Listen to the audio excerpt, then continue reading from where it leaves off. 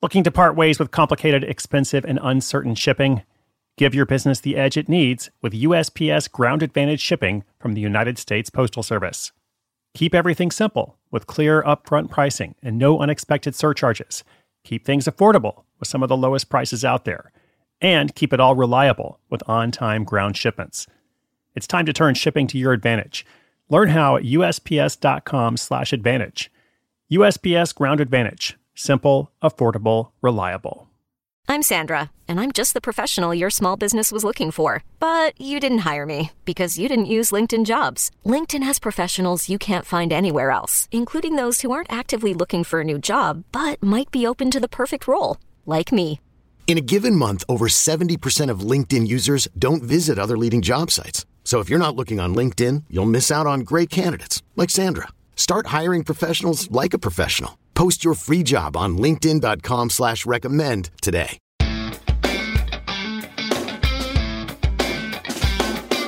What if you have no platform? What if you have no social media followers? You're not a famous blogger or an Instagram influencer, or you have a lot of podcast listeners or YouTube subscribers, whatever the metric is, whatever the medium, whatever the format. What if you've got none of that? And you think, well, I have a great idea for a product or service, but I'm just, a voice in the wilderness here. Who is going to care about it? How am I going to reach the people that matter? Well, in that case, the answer is you have to get creative, right? The stock answer, like what you hear from people when you say, what do I do if I have no platform? The answer that you hear back is leverage someone else's, like find a way to gain access to somebody else's platform to reach their community. And if that sounds kind of nefarious or negative in some way, it's not meant to at all. It's just a fact that some people have access to communities of people who would be interested in this thing. Okay, so how do you do it, though? That's the question. How do you actually, quote unquote, leverage someone else's platform? Well, first of all, welcome to Side Hustle School. My name is Chris Guillebeau. Thank you so much for joining me today.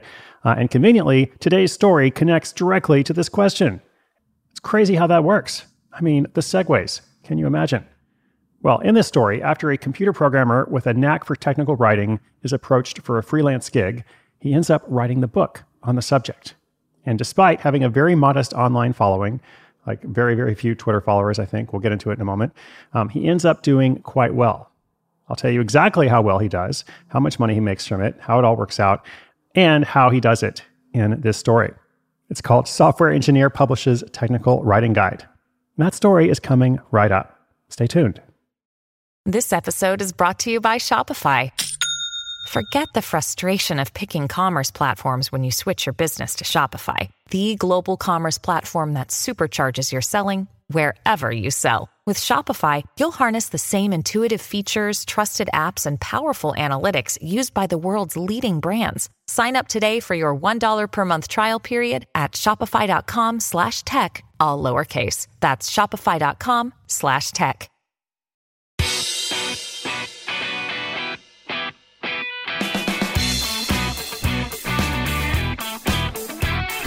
In 2019, Philip Kiley was studying to be a software engineer when the idea of writing his first book came to him.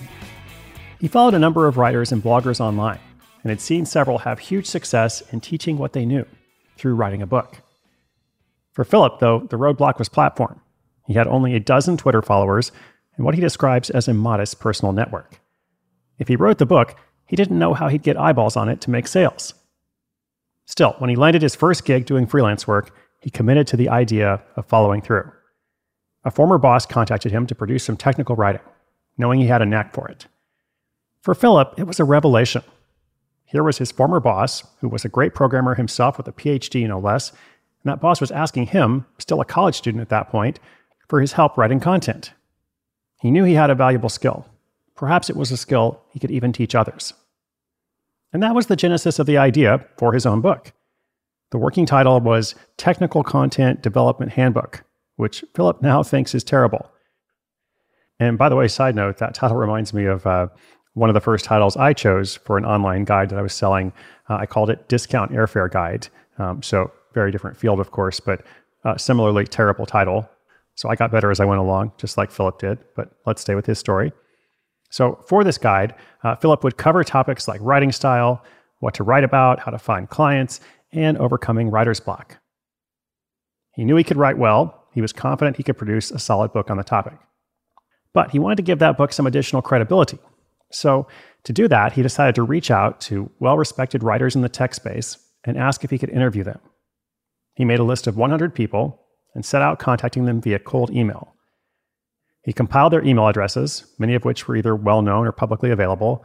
Then he sent each person a short yet specific message. He would address the person, say something he liked about their work, and then ask for the interview. He also made it very simple for them to say yes by making it clear he'd be available whenever it was convenient for them. This removed any possible friction. Using this method, he got 11 interviews from the 100 prospects. Not a bad result. Philip knew the benefits of those interviews would be twofold. First, they allowed him to create better content for the book. Second, he hoped to piggyback off their audiences by asking them to promote the book when it was ready. Of course, he still had to write the book. So, in between studying for tests, he made himself sit down every day, often for hours at a time, and get down as much content as he could. He worked in between classes, in the evenings, after dinner, basically whenever he had spare time. After several weeks of this schedule, he had a completed draft. As luck would have it, Philip's mom is a professional editor, and he leveraged her skills to edit the book in exchange for buying her a printer and a microwave. That mom knows how to ask for what she wants. After several rounds of revisions, and 6 months after first conceiving of the idea, Philip had a final draft. It was time for him to market what he now called Writing for Software Developers. Much better title.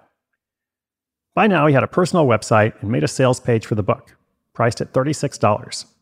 He also spent a few $100s for cover art and manuscript layout, because this was his masterpiece, after all, at least his first. To kick it off, Philip posted the sales page to Hacker News, a popular forum for programmers and tech enthusiasts. He left a comment on the post and included an excerpt from the book. As he suspected, it resonated with the site's audience and resulted in thousands of visitors and hundreds of sales. Next, he posted a tweet to his own modest following and pinged the interview subjects to let him know he'd done so. Several of them either retweeted his original tweet or created tweets of their own. This led to another influx of sales and a boost in his follower count. He also emailed all of his personal contacts and shared the book on LinkedIn.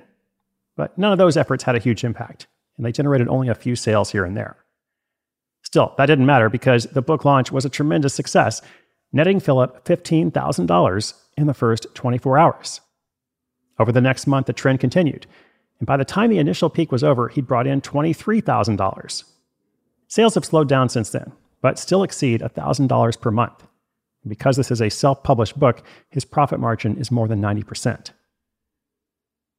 Beyond this big success, Philip now had several new contacts, a small but growing audience of his own, and perhaps most importantly, proved he could launch a product, something he plans to do a lot more of now that he's graduated. In fact, Philip doesn't want a traditional job at all. He's aiming to make a living solely from writing, building, and launching his own work.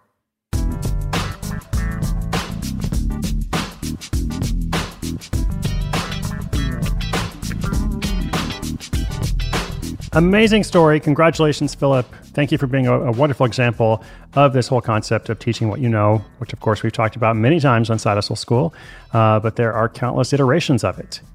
And I love how this story shows that even if you don't have, quote unquote, a lot of platform, there are creative solutions to that. You know, there are things you can do. And it means you have to work a little bit harder, but that's okay, right? Because eventually, you know, at least as part of this process, you're going to start building audience of your own, which is exactly what we saw with Philip.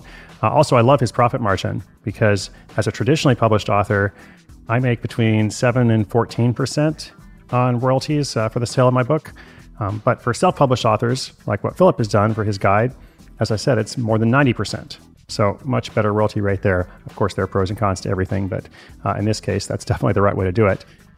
And then last but not least, Philip points out that sites like Hacker News, there's also Indie Hackers, there's also Product Hunt, a few others.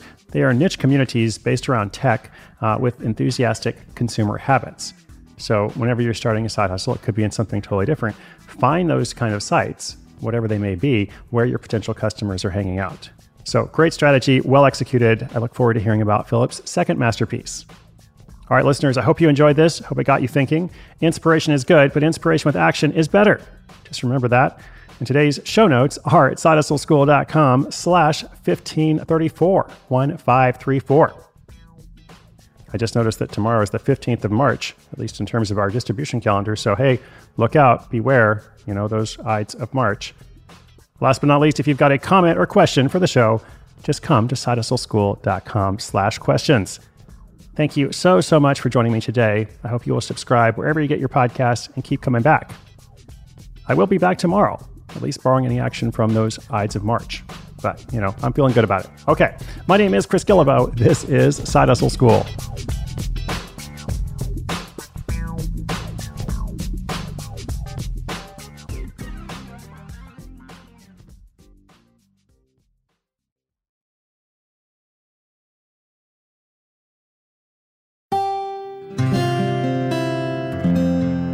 From the Onward Project.